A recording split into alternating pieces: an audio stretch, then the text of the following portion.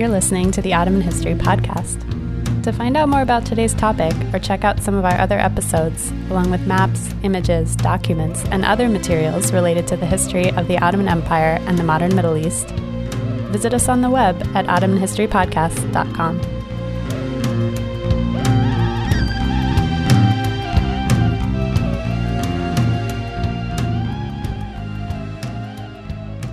Hello, welcome to the Ottoman History Podcast.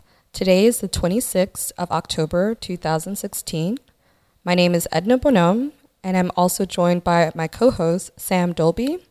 And today we're interviewing Sarah Ghabrial from Columbia University, who's a postdoctoral fellow at the History Department.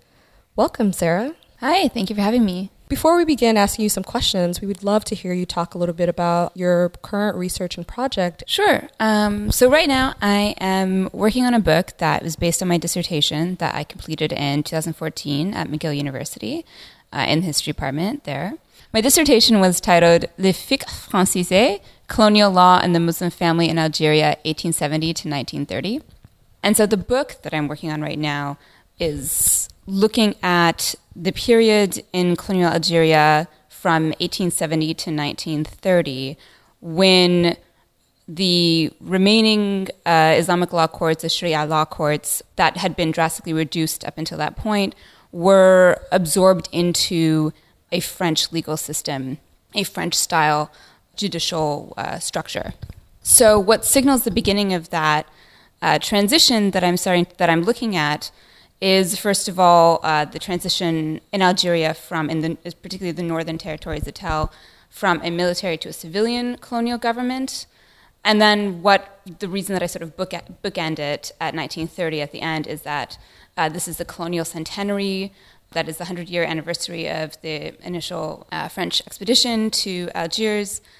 Around 1930, there was this kind of resurgence of energy around colonial reform of Islamic law.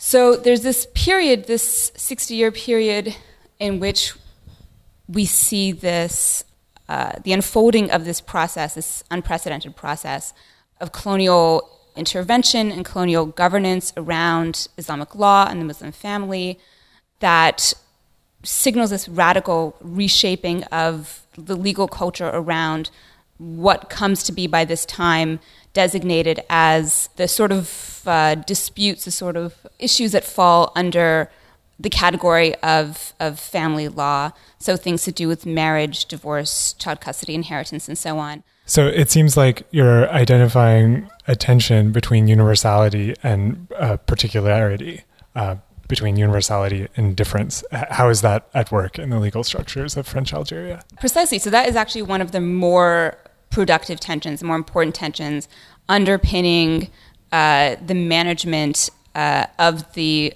Islamic legals, of the Islamic courts, and the entire system and structure of colonial law around the Muslim family at this time.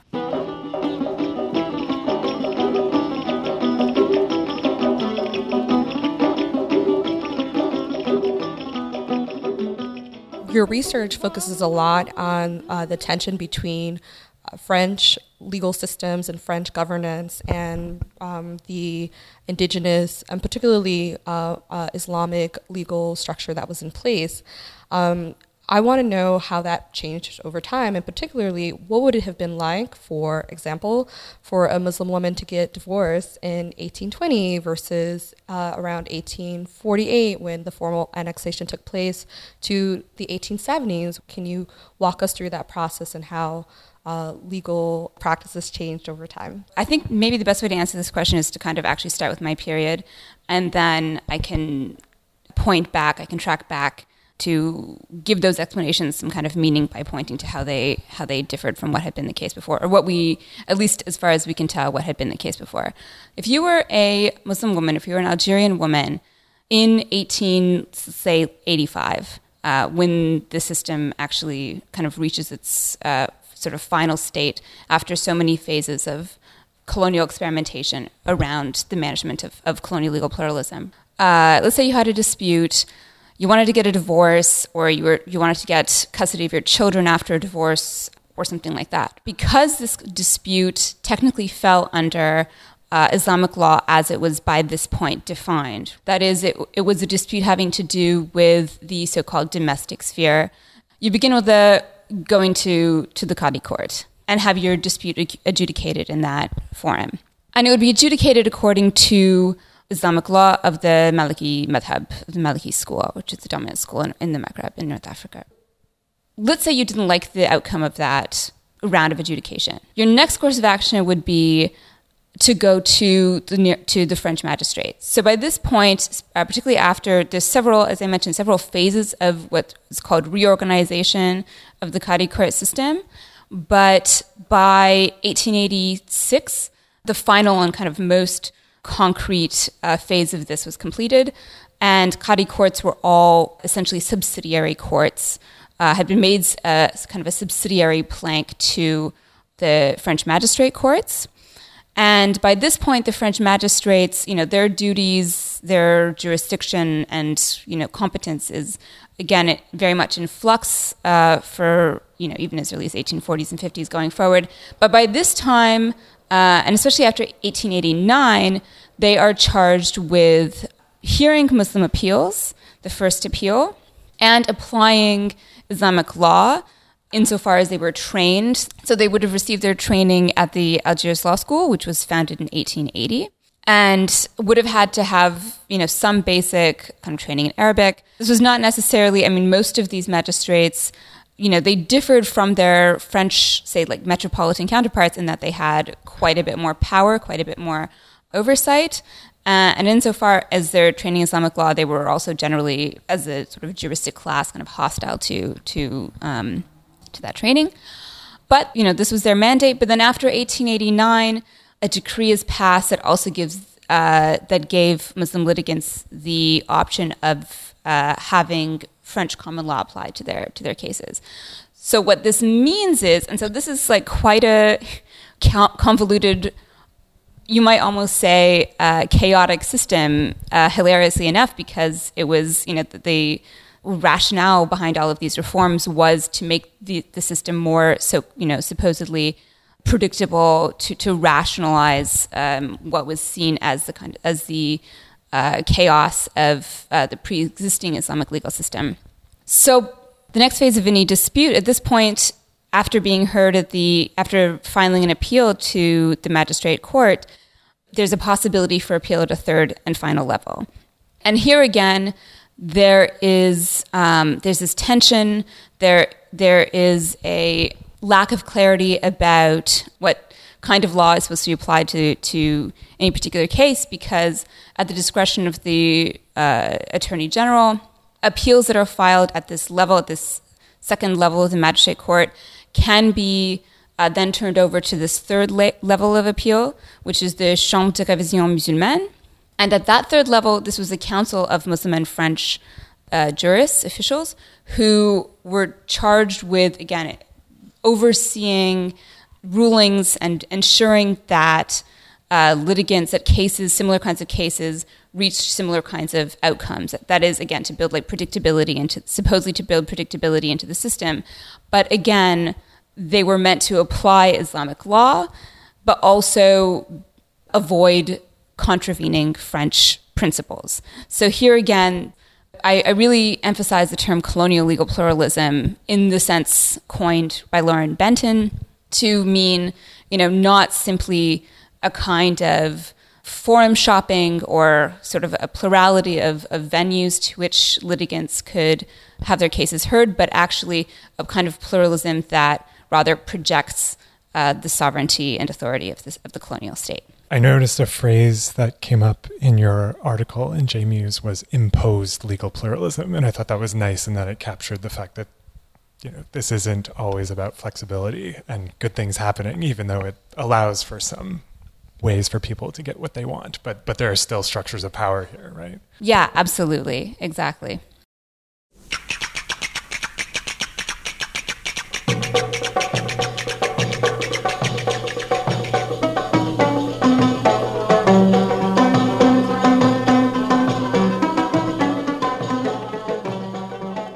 So divorce figures as an important legal dispute in one of the papers that you published, and particularly it intersects with issues around medicine, sexuality, as well as the kind of tensions between the French court system and the Islamic court system. And I wanted to know how that changed over time from the 1830s in the early colonial period to the 1870s when French imperialism in Algeria was more entrenched. Right. So divorce is a really important kind of dispute. In the archives that I am working with, it's one of the most important kinds of disputes that come up, alongside disputes over post-marital alimony disputes that tend to encompass as well child custody disputes, and then also, of course, inheritance disputes. I mean, inheritance disputes are really the most prevalent. But divorce is quite important, and divorce is interesting because something that really fascinated me about these cases, and what really drew me to zoning in particularly on divorce, is the way in which it brought Muslim Algerian women into a kind of particular gendered proximity to the colonial state by virtue of the fact that women were required to seek judicial annulments. So they had to have their divorces pronounced by a qadi based on complaints that they had brought about their husband having failed to adhere to any of the terms of the marital contract, as opposed to the extrajudicial divorce or talaq that men had the option of using.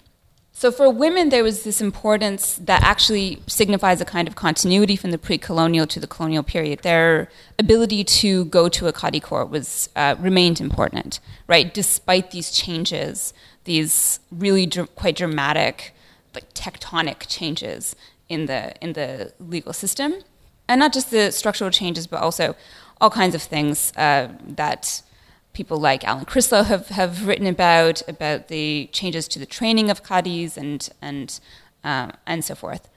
Nonetheless, again, it was important for women to be able to have that venue, to have that site of dispute resolution available to them. So the kinds of divorce, there's various kinds of women's divorces that appear in these records. So these include divorce based on harm. Harm and neglect, so it could be that the husband failed to provide for his wife and family, going all the way to violent abuse. Divorce based on impotence, like failed consummation of the marriage, or failure to consummate the marriage. Divorce based on, again, the contrary of violent or at least premature consummation of the marriage.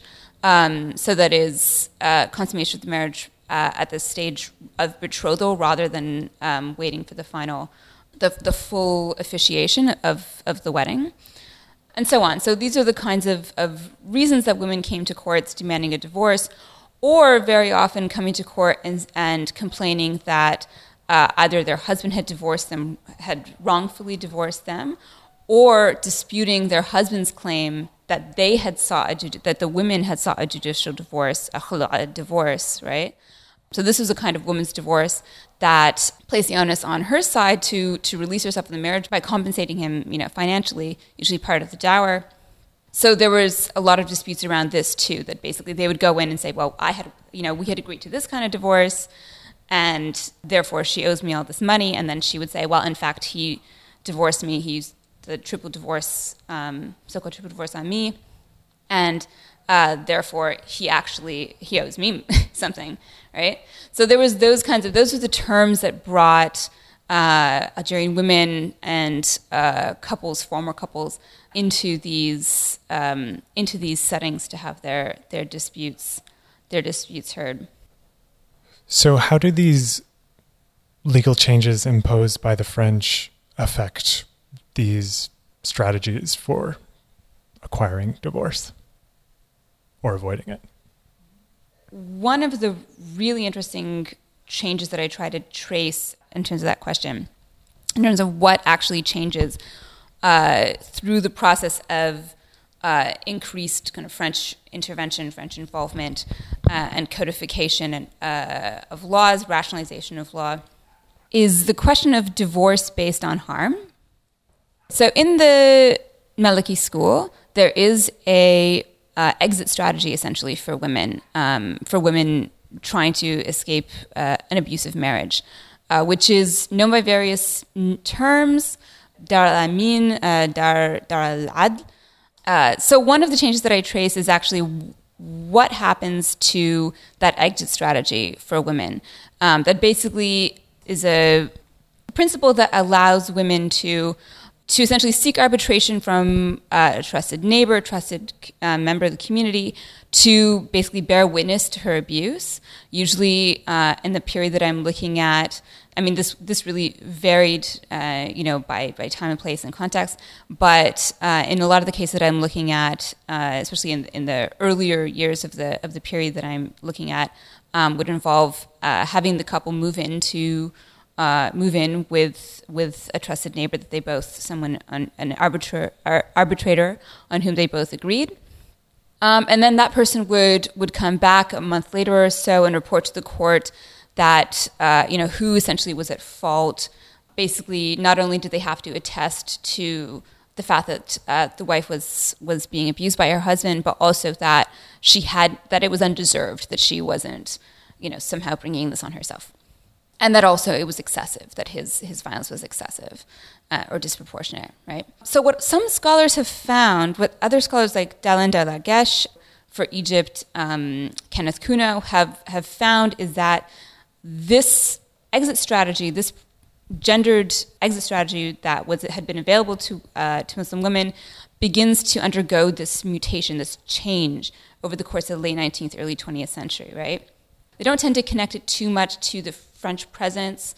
Kenneth Kuno, especially in his last book, a little bit more. And so what I'm trying to do is actually, in recovering the career of this principle in Algeria, is actually try to fill in these blanks, like actually construct a clearer timeline of how this principle undergoes these changes. So some of the ways that I'm trying to understand this is to do this kind of double reading of both the cases, like looking at cases in sequence and seeing how their adjudication, especially in appeal, is changing. A lot of women through the course of the 1890s right through into the 1920s, their initial divorces based on arbitration that are granted them by qadis, through this process, increasingly their husbands are appealing those decisions to French magistrate courts and having these decisions overturned. So they're not like trying to stay with their wives. They're just trying to get out of having to pay what they would have to pay if they were found to be at fault for the cause of the marital rupture.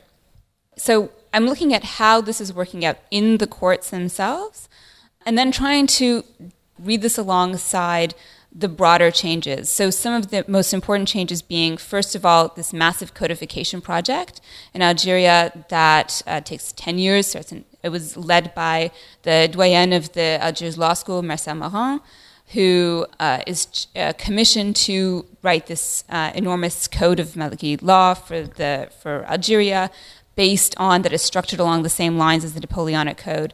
And so this is a massive project of translation. Part of the policy of the translation is also making legible to within a French frame of reference, all of these existing Islamic legal principles. So what I'm looking at is, through that process of codification and other later changes as well, things like a law in 1924 that comes to Algeria directly from France that actually criminalizes family desertion.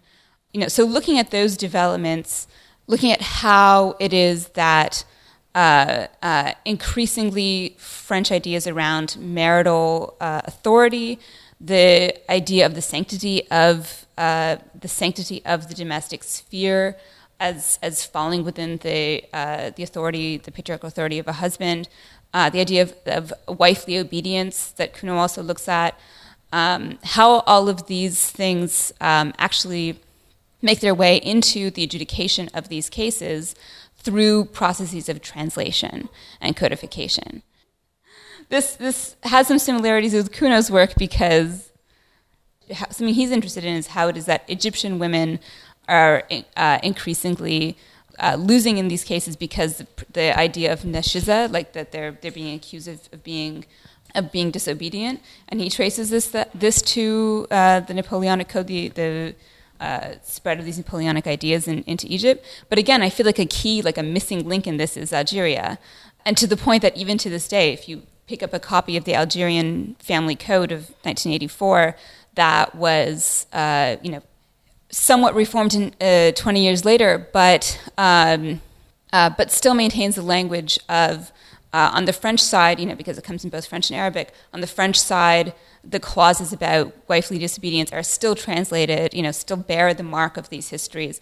That that there are still laws around neshiza and the restriction of women's divorce rights because of that.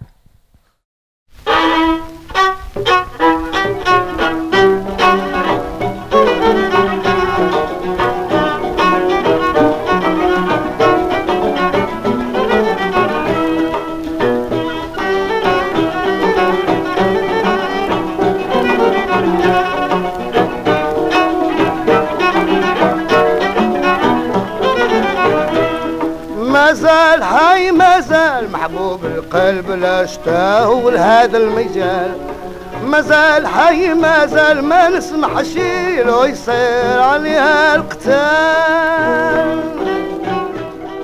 So as the legal landscape is changing, so too is the scientific, so too is the medical landscape.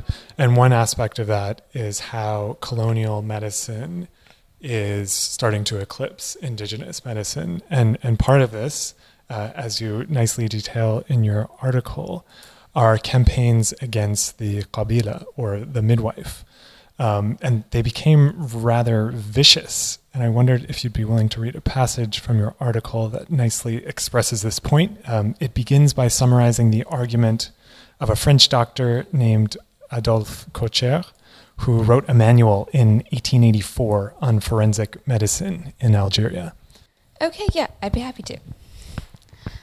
The full brunt of Cocher's disdain, however, was reserved for his rivals in expertise, the odious matrons or women healers.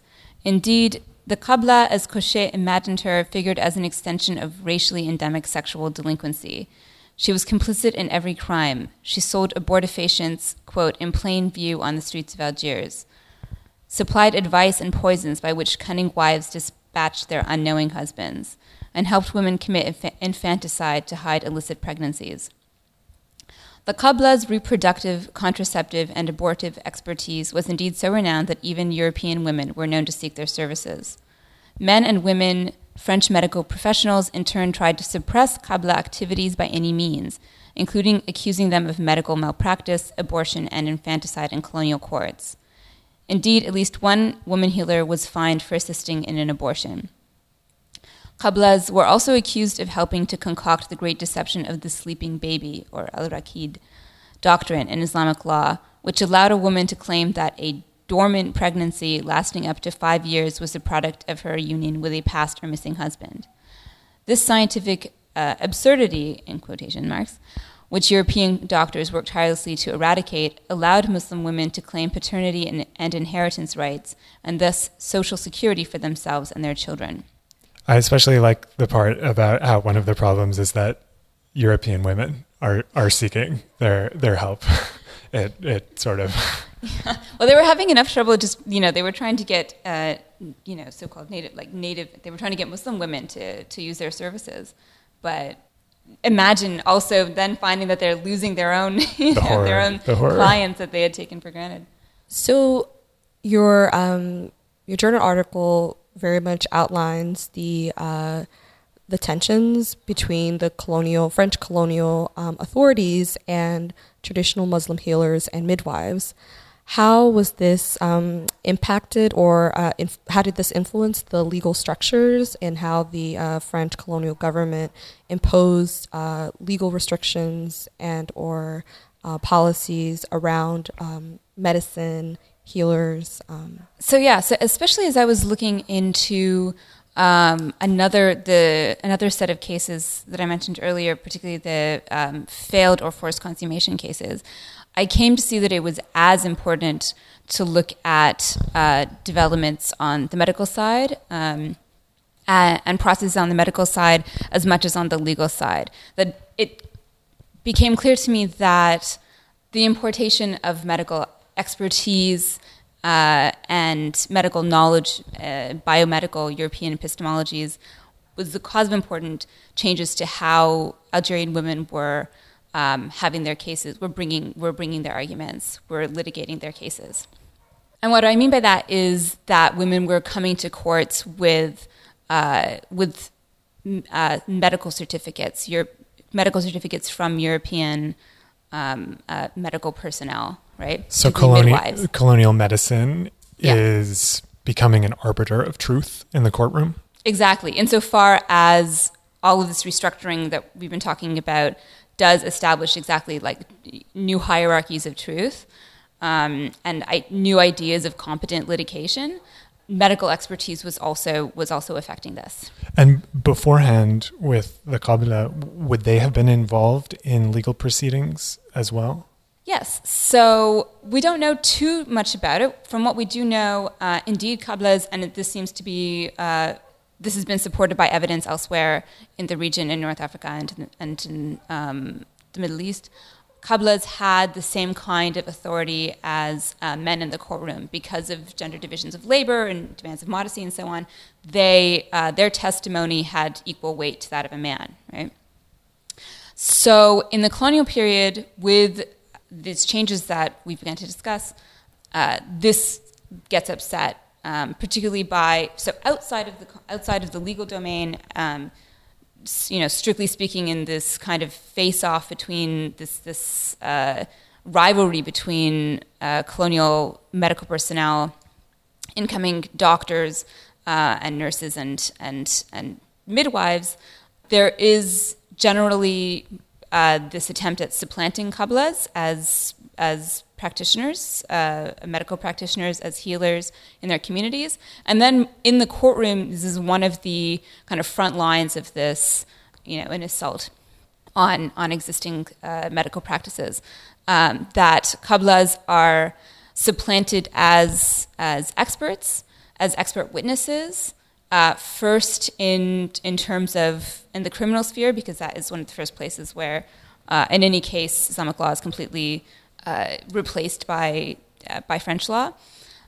So you see, starting in the 1850s, French doctors being brought in to give testimony for and give certified exams, certified reports for rape cases and such cases falling more under criminal law.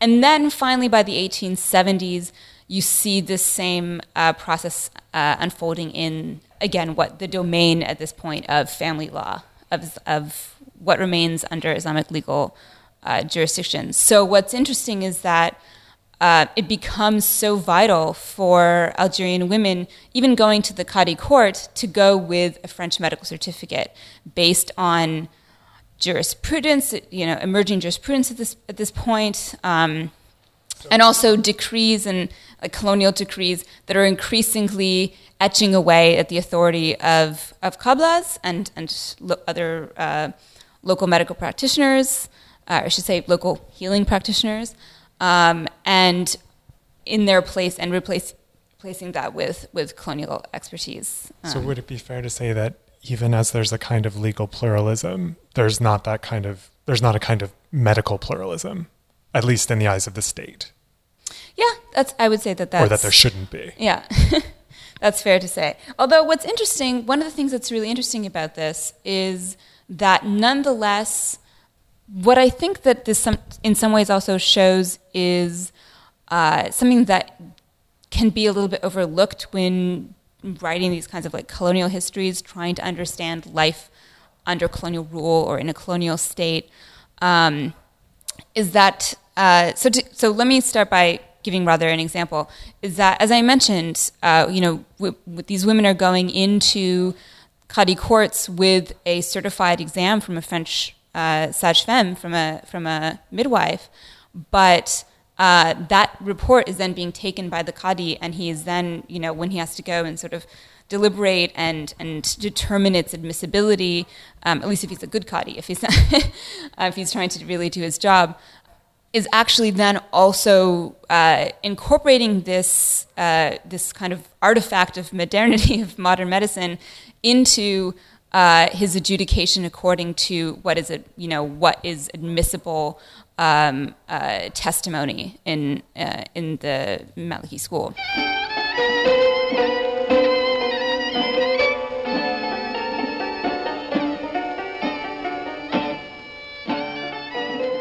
So you just mentioned that the Qadis were using the information from French authorities, and particularly French medical authorities. And I wanted to know, given that you're looking at materials that are both in French and in Arabic, what is the role of the archives, and particularly both the colonial archives as well as the indigenous archives have in the Algerian ones, and allowing you to have a narrative that talks about these pluralisms, whether it's the legal pluralisms, medical ones, the issues and questions around gender and who's testifying. Can you speak a bit about the archives and the method that you use to extract these stories? So the archives that I use are judicial archives of what was formerly the arrondissement of Blida, so which is this jurisdiction that encompassed many villages and towns in the Tel, but then also actually encompassed a number of Qadi courts further south, quite far south. So it's an interesting, it gives this very interesting kind of cross-section geographically. And then also, exactly as you say, there is this question of what role translation plays in these courts.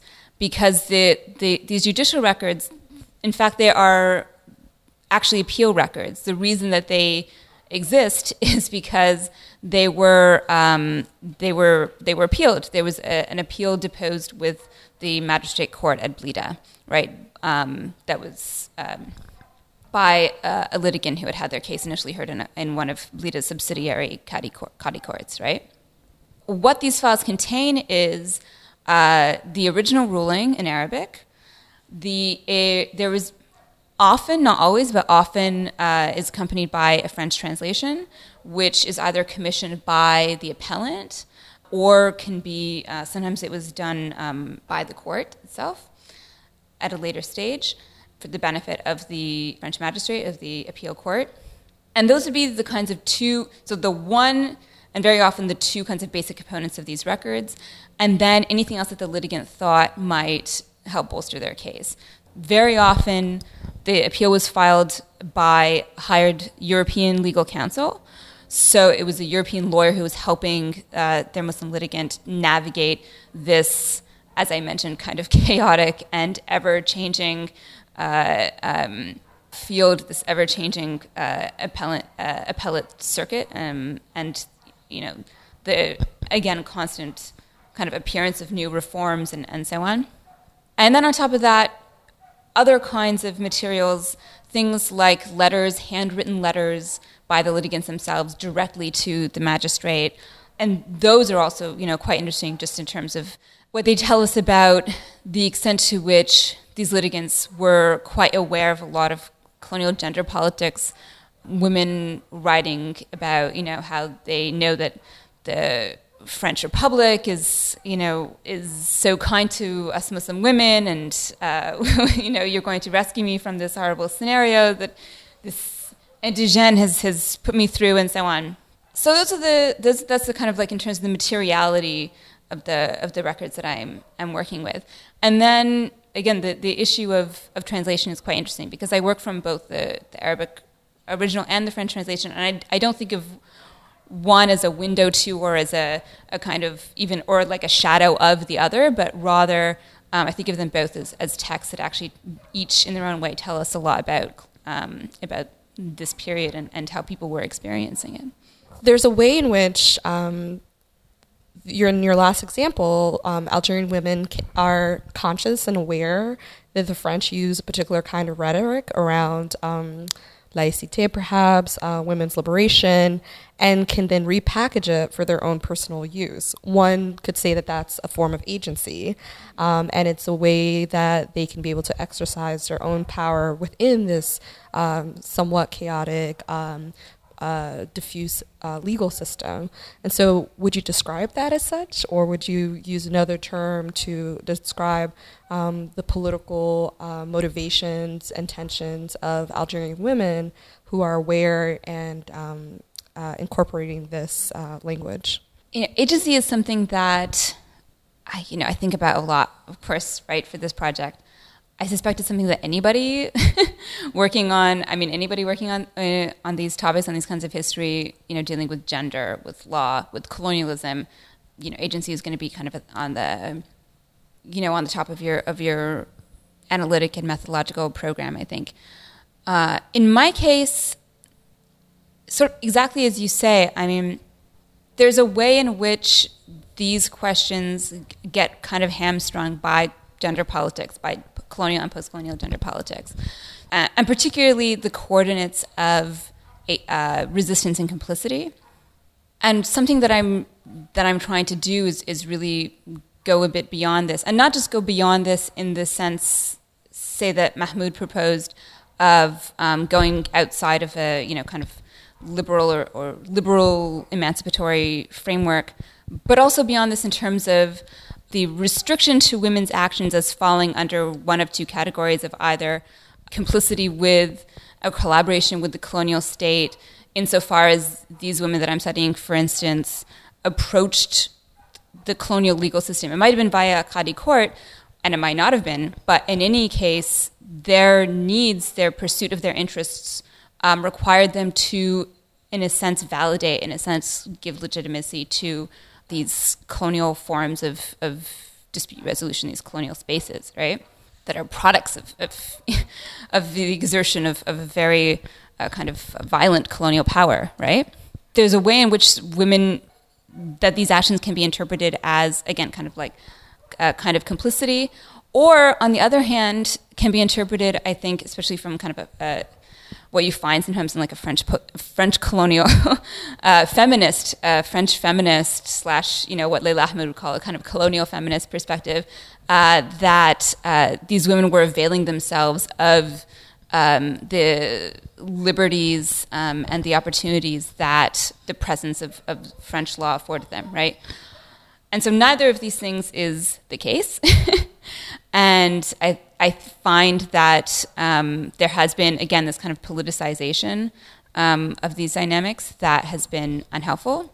So what I think is a more interesting set of questions is, under what category these actions fall in, into this limiting dualism, but rather, again, to go back to the fact that the system was rife with contradiction and rife with this tension between universalism and particularism, between assimilation and exception and difference. How did it sustain itself, right? How did it reproduce itself? And I think that the answer of, colonial violence is not a complete answer. That's not doesn't have sort of an exhaustive explanatory abilities, for us.